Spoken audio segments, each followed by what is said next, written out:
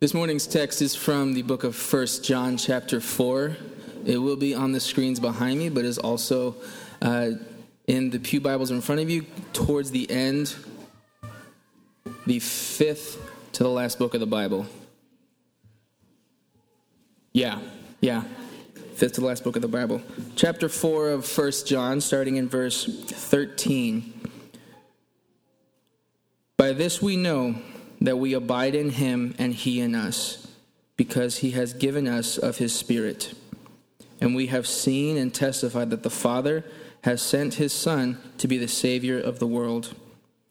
Whoever confesses that Jesus is the Son of God, God abides in him and he in God. So we have come to know and to believe the love that God has for us. God is love, and whoever abides in love abides in God, and God abides in him. By this is love perfected with us, so that we may have confidence for the day of judgment. Because as he is, so also are we in this world. There is no fear in love, but perfect love casts out fear. For fear has to do with punishment, and whoever fears has not been perfected in love. We love because he first loved us. If anyone says, I love God, and hates his brother, he is a liar. For he who does not love his brother whom he has seen cannot love God whom he has not seen. And this commandment we have from him: whoever loves God must also love his brother. Good morning, church. Good morning, visitors. So last year, when my wife and me moved into our house, we started trying to meet our neighbors. And there was a lady a couple houses down from us that we began to connect with. And as we got to know her, we could see that her life was difficult in a lot of ways. She lived alone. She had a difficult job.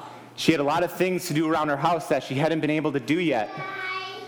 And so we started to try to push in, to ask how could we help, to ask her if she would be willing to come over. And as time went on, it just became apparent that she just wasn't interested. She just had a reason why it wouldn't work, a reason why she didn't want to become more involved in our lives or us in her life. And it's like a wall we just couldn't push through. And I can be persistent at times, so I kept asking her and kept pushing. And finally, I think a reason that was a little more tangible came out. She shared with me that in the past, she had gotten to know some neighbors, and those neighbors had moved away. You see, relationship always implies risk. Relationship always implies risk. It always implies being vulnerable. And I feel that in my own life. Like sometimes it can be difficult for me to push through that barrier to enter into deeper levels of intimacy with people. Like I'm so much more comfortable talking about ideas with people than talking about my heart. I'm so much comfortable talking about something out there than talking about something in here. Our fear always interrupts intimacy with God and other people. The fear that's natural to our condition, the fear that's natural to our hearts. And so if our fear that we live with just as human beings, fallen human beings in a fallen world, interrupts our intimacy with other people, certainly it interrupts our intimacy with our God, who's much greater and much more intimidating than people can ever be. And so we want to have an answer for this.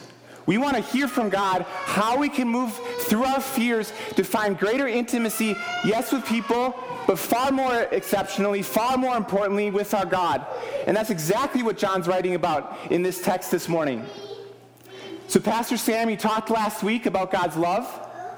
He preached about how God sent his son Jesus in the world, and Jesus is the definition of love. Our world doesn't define love. Christ's sacrificial life, giving of himself, defines what love is. And then in this text, John's going to keep sharing with us, keep talking to us about God's love, and specifically the effect it has on the fears that you and I carry with us this morning. So let's get into God's word and see what he has to say about his love and our fears. In verse 13, John writes, "By this we know that we abide in him and he in us, because he has given us his Spirit. John wants us to know something. He wants you to know something. He wants me to know something. Later in the letter, he's going to be clear about what his purpose was for writing the letter. He says, I write these things to you who believe in the Son of God, that you may know that you have eternal life. He wants people to be confident about that fact. And what he says here, by this we know that we abide in him and he in us, is another way of saying the same thing.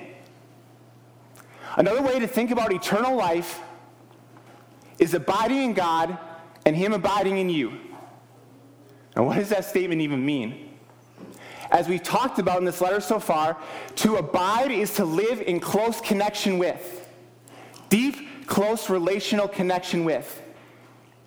And here John seems to take it to the next level, because he's not just talking about us abiding in God, he's talking about God abiding in us.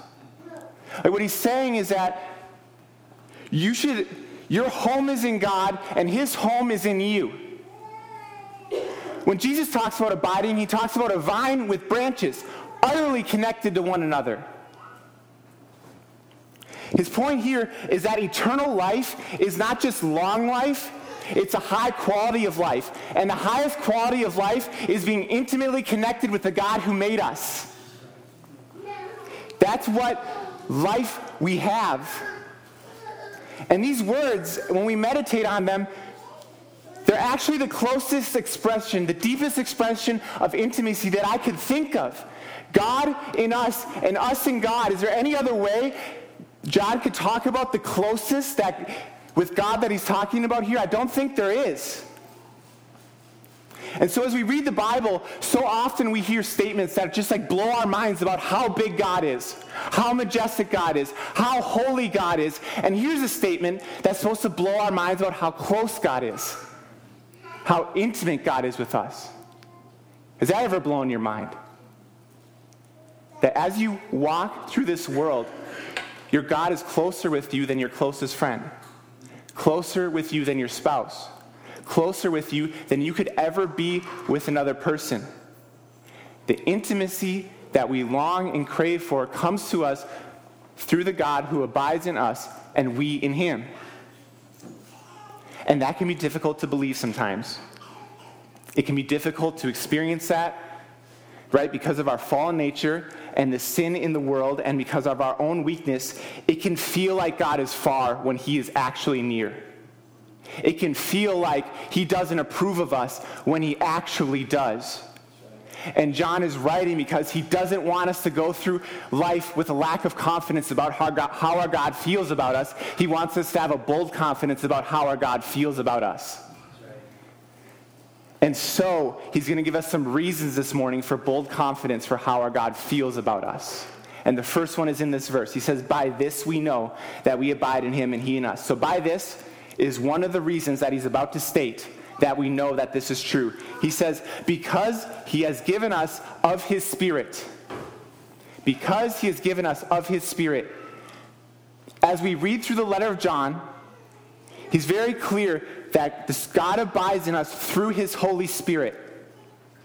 And one of the effects the Holy Spirit has on us is the Holy Spirit changes us. The Holy Spirit changes us into commandment keepers. The Holy Spirit changes us into lover of God and lovers of people. Just take a moment, and if you're a follower of Jesus, meditate on the ways that he's changed you from who you used to be into who you are today. It's astonishing how different we are. I'm astonished at how different I am than who I used to be. Now, a lot of you who know me know there's still a long way for me to go, okay? I agree with you. But what has happened in my life is a miracle. And what's happened in your life is a miracle. And so one way, church, that we have confidence that we abide in God and he abides in us is because of the transformation that's happened in our life. We couldn't be the people we are today on our own. That was God. And that gives us confidence that he's close to us and that he approves of us. Amen?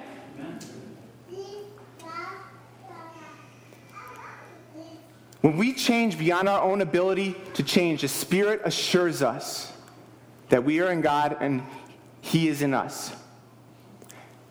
Now, that's not the only reason John gives us for our confidence. That's not the only reason he gives us for our assurance. He's going to go another level here. He's going to give us another reason. Let's take a look at verses 14 and 15. And we have seen and testify that the Father has sent His Son to be the Savior of the world. Whoever confesses that Jesus is the Son of God, here he says it again, God abides in him and he in God. Now John reminds this church that he's writing to, and he's reminding us, that he and his fellow apostles, they saw Jesus. And they testify that he is the Savior of the world. They were with him in his life. They were with him in his death. They were with him in his resurrection. They turned from timid men into the most powerful evangelists the world had ever seen. And many of them went so far as to die for their testimony. And John is writing, we are eyewitnesses that the Father sent the Son to be the Savior of the world. And if that's true, therefore verse 15 is true. That if this Son of God who lived, died, and rose again for sinners is the Savior of the world, whoever confesses him is connected to God. That person's sins are washed away. That broken relationship with God is fixed. Whoever confesses the Son of God who lived, died, and rose again is connected with God. If you're visiting this morning and you're wondering how to have this connection with God that we're talking about, it's really this simple. You need to confess with your heart and believe that Jesus is the rescuer of the world, and instantly you're connected to God. Instantly you're rescued by him from your sin. This is another way that we know that we abide in God and he abides in us, because of the finished work of Jesus Christ on our behalf. If he lived, died, and rose again, and you're confessing his name, nothing can keep you from intimacy with God forever.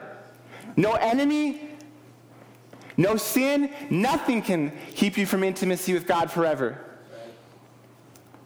And so, in addition to the evidence within us of the Spirit, the Father also gives us the evidence outside of us, the life, death, and resurrection of Jesus, so that we as his people would grow in confidence that God's favor is towards us and not against us.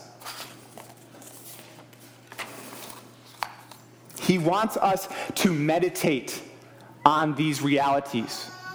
He wants us to meditate and remind ourselves of the life, death, and resurrection of Jesus and the ministry of the Spirit in our lives, so that we become more confident, assured children of God. And that's basically exactly what he says in verse 16. So we have come to know and to believe the love God has for us.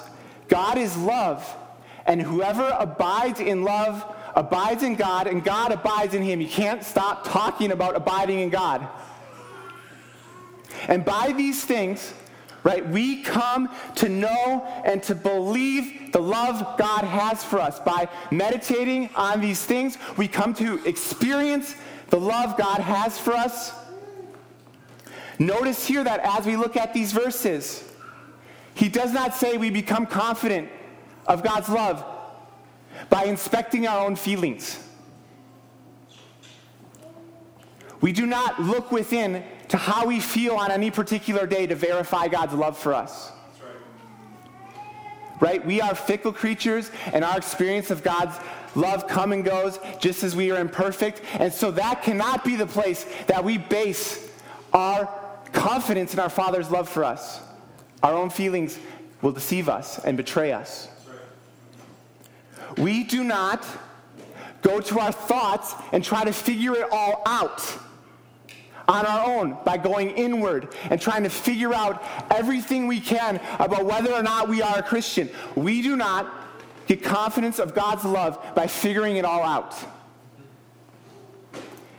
And we do not get confidence about God's love by asking the question, am I lovable? We do not look at ourselves and try to figure out if we're lovable, and then from that conclusion, try to figure out if God loves us, because if that's our test, we're always going to come up short, aren't we? Isn't that just a way to destroy ourselves spiritually, to ask first if we're lovable, and from there to ask if God loves us? Rather, instead of looking within, God invites us to look without at the finished work of Jesus Christ on our behalf, to have the kind of confidence that we are accepted children.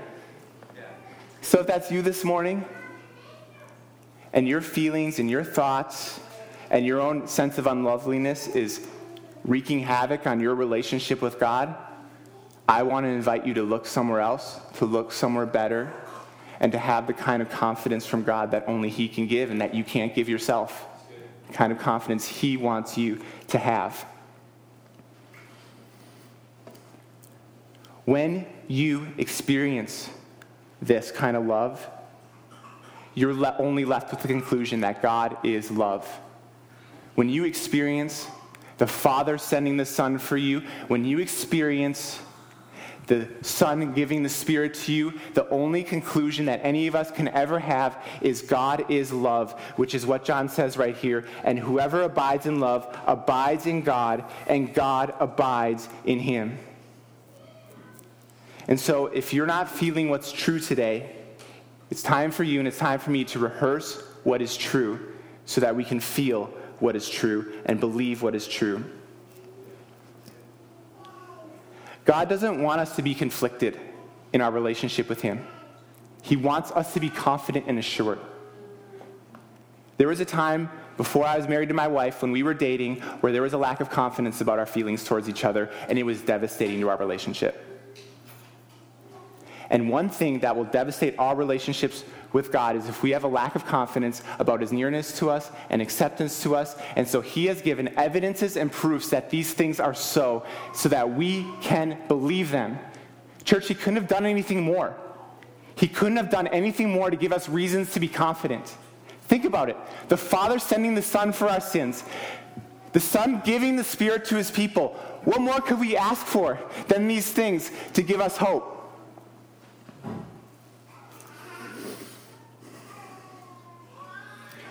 Now John wants to drive these ideas deeper. He wants to go further with these ideas. So he says this in verse 17. By this is love perfected with us, so that we may have confidence for the day of judgment. Because as He is, so also are we in this world. So John is now talking about God's love being perfected. What does that idea mean? What does it mean for God's love to be perfected? To be perfected means to reach its intended goal or end. So when God loves us, He has a purpose in us. Like He wants to take us from point A to point B. He doesn't want us just to experience love and stay exactly as we are. He has a purpose for us to change when He shows us His love. What is the one purpose that He has when He shows us His love? It's so that we may have confidence for the day of judgment. Now, there is no day more fearsome, church, than the day of judgment. And we're about to talk about the day of judgment. And if we're going to do that, and we're going to have confidence for that day, then everything we just talked about must be true. Like, we need to depend on the fact that our God is near to us and accepts us if we're going to talk about the day of judgment and have the kind of confidence towards it that our Lord wants us to have. The day of judgment is a future day when Jesus comes back, will raise the dead, everyone who has ever lived, and we will stand before Him and face His judgment. And if we confess the Son and trusted in Him and believed in Him, He will receive us into His kingdom. And if we denied Him and rejected Him, did not believe in Him, and went our own way, we will face judgment for rejecting Him. This is the day where our sin will be exposed. We will face the one who made us, and it is the most fearsome day that I can think of. All of us live with an instinctual fear of death. Right? Not just the process of death, not just the event of death, but what even comes after death. Because after death, we have a sense that there is someone or something greater out there whom we will have to face. And we will on the day of judgment. And yet, our God does not want us to move towards that day with terror and fear, but with confidence and even anticipation. When our Lord comes back and time and history ends, it will be the day that we get to start relating to God face to face forever. Life as we know it will end and get better than we can ever imagine. That's not a day that we want to move towards with dread. That's a day we want to move towards with cheerfulness and anticipation and joy. And it is not a day that I always move forward towards with anticipation and joy. Like, I'm stuck struggling with my fears about that day, and yet I hear this text and say that God's love is so profound and so near to me because he wants me and he wants you to have confidence about the day that we get to meet our God together. He doesn't want us to fear even the most fearsome thing we could imagine. The reason why, church, the reason why we can have confidence for the day of judgment is because as he is, so also are we in the world. I read stuff like this and I'm like, what are you talking about, John? That is literally the most confusing thing I've ever read. Right? John does this. He writes with such simple words, and then he uses such mysterious phrases that you just really have to drill into and think about what is he saying. And as he is, so also are we in the world. I think he's talking about Jesus here. He usually is when he uses just that generic pronoun he. And when we think about the way Jesus was in the world, Jesus was assured of his Father's love. He was assured of it. And he moved forward towards his death and resurrection with confidence and hope. Jesus was not a fearful man. Jesus was not a timid man. Jesus was not a man beset by doubts. Jesus was powerful and assured and confident in his Father's love, and it led to the most compelling life in the history of the world. And when he saves you, when he saves me, he turns us progressively into that same kind of person with that same kind of confidence. When Jesus dies and forgives us of his sin, it's like you've heard this before, he trades places with us.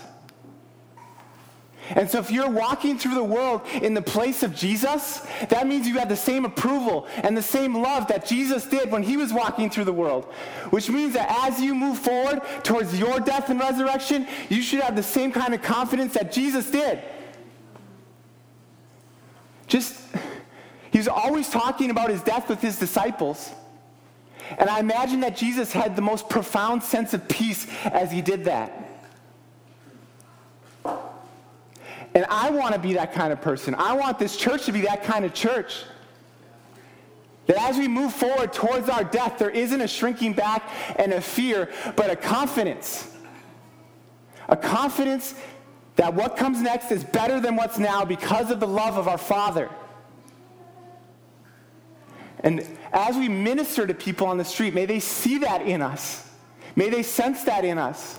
That the anxieties and fears that cripple most people, that threaten to cripple me, we're free from that.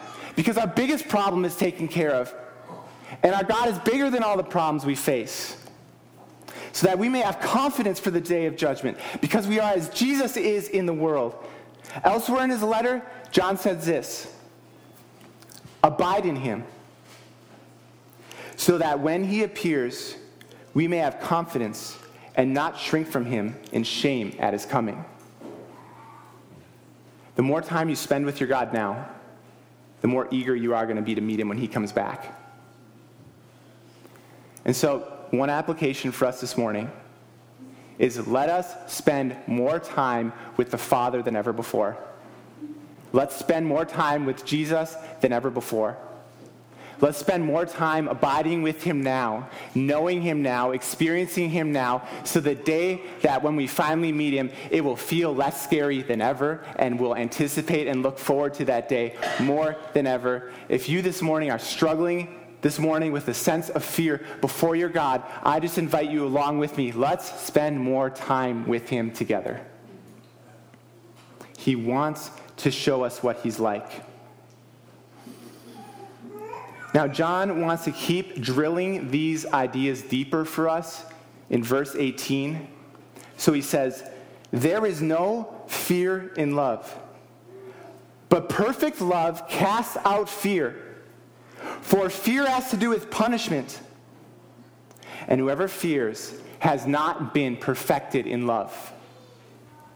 Fear and love are two warring realities in our hearts. And often, as you know in the scriptures, a fear of God is a good thing. This is not that kind of fear he's talking about here. He's talking about a fear with a mistrust towards God. A mistrust that when I face him, he's not actually going to accept me. When I face him, he's not actually going to forgive me. I can't trust him. These two things wage war in our hearts.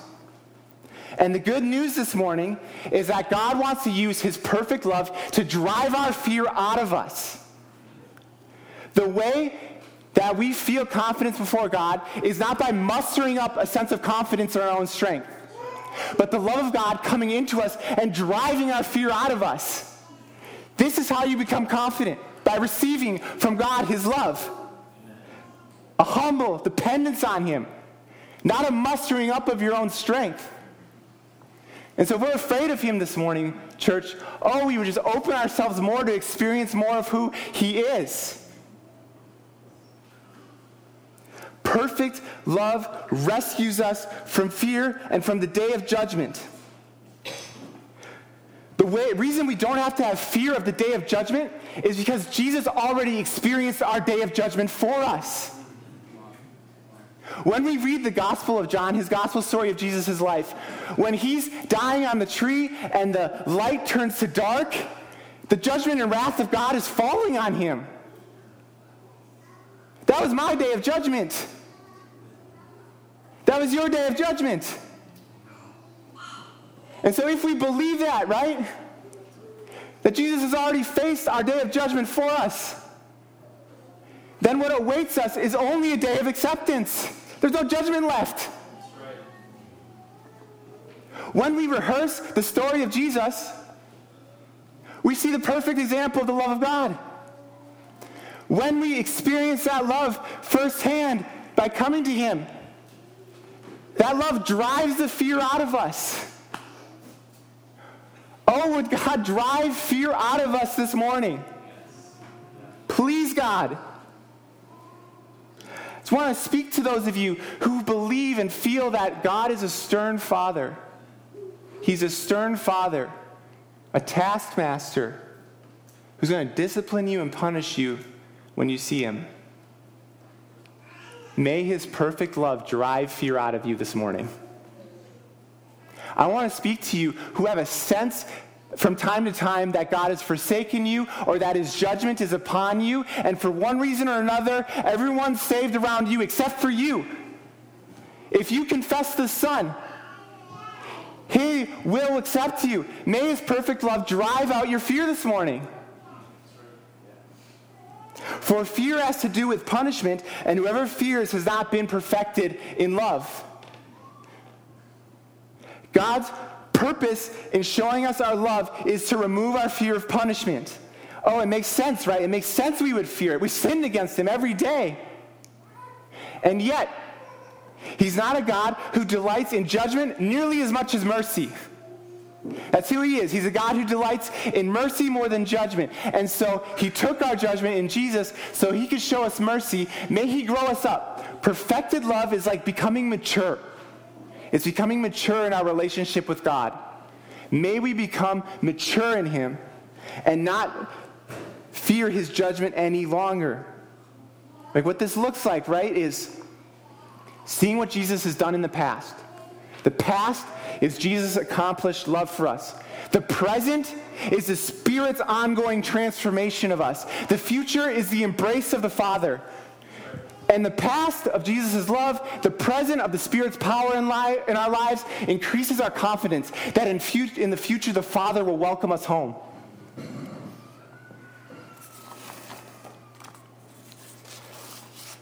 What would the effect be on us in our community if we believe this?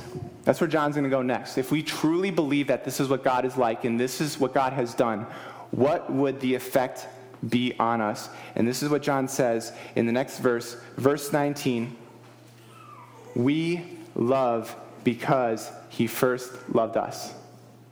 We love because he first loved us. What is the effect of God's love on us? Answer: we love. We love. God's bold love of us turns us into bold lovers. That's the effect of feeling the love of God. You become a bold lover. Is this talking about a love of God? Or is this talking about a love of people? Yes. Yes, that's right. Right, because people are made in God's image, so you can't actually separate them apart. God boldly loves God. God boldly loves people. And when people experience the love of God, they boldly love God, and they boldly love people. Would you notice that the way to become a lover of God and a lover of people is not to change yourself or muster up love. It's to receive love first.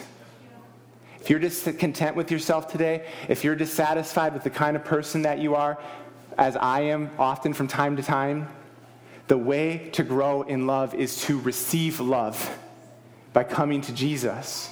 And oh, may we do that we might continue to change.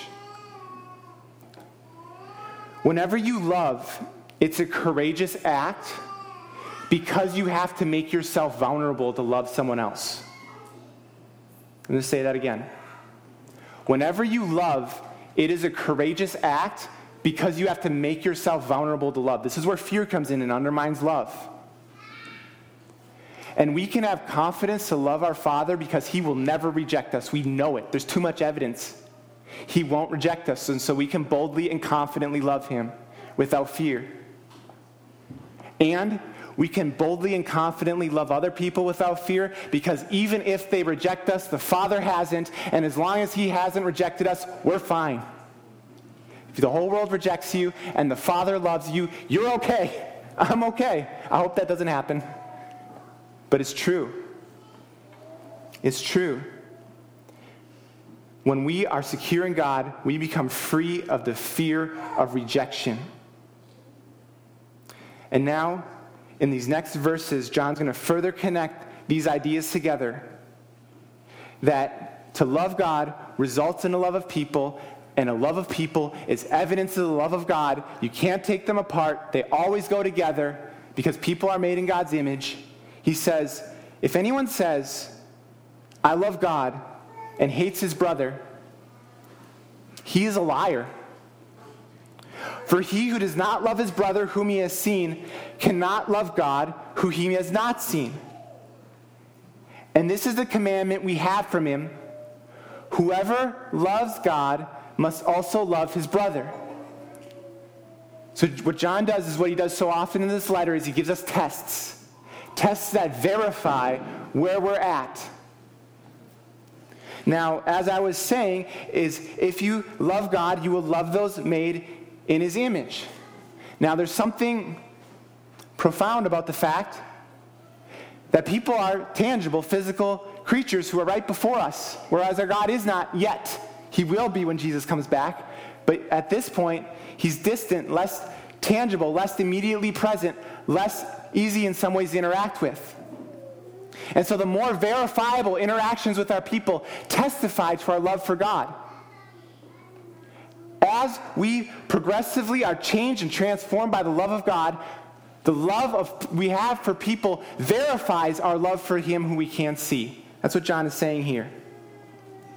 And it's so strong that he says it in this commandment. Whoever loves God must also love his brother. So one question to ask this morning, those of us who are bold lovers of God, we should ask, have I become a bold lover of people, especially those people in this church community? That's what John's getting at with the word brother there. He means the brothers and sisters together in the church community is where we start by showing love, but not where we end. not where we end.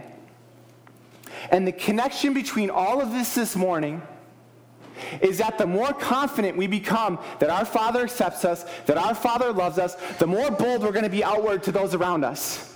I need to become more bold towards you. I do. And that starts with me becoming more bold and more confident with my Father. Fear turns us inward, away from other people, and cuts us off. It's the alleviation of fear through Jesus that turns us outward, takes away the fear of man, and makes us bold, confident lovers of one another. We will feel it in this community if our fear is released by the ways that we love each other. We will feel it in the ways that we change.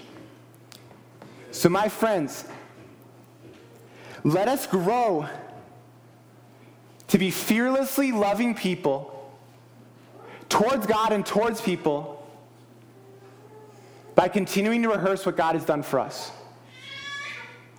We keep telling ourselves a story of what God has done for us, rather than looking to ourselves, to become increasingly confident that our Father accepts us, increasingly have a sense that He removes our fear, and increasingly become confident lovers towards Him and others. Let's pray together. Father, thank you that you sent your Son Jesus so that we do not have to fear you anymore. Jesus, thank you that you gave us your Spirit so that we can feel ongoingly the way you're changing our life. Lord, make us feel acceptance. Make us feel boldness to love you and love others. And may anyone here this morning who does not yet have this love, who does not yet have this sense of peace with you, may they come to you and receive it, God. I ask that your family would grow this morning as more people come to accept and receive and believe in you, God. In the name of Jesus, amen.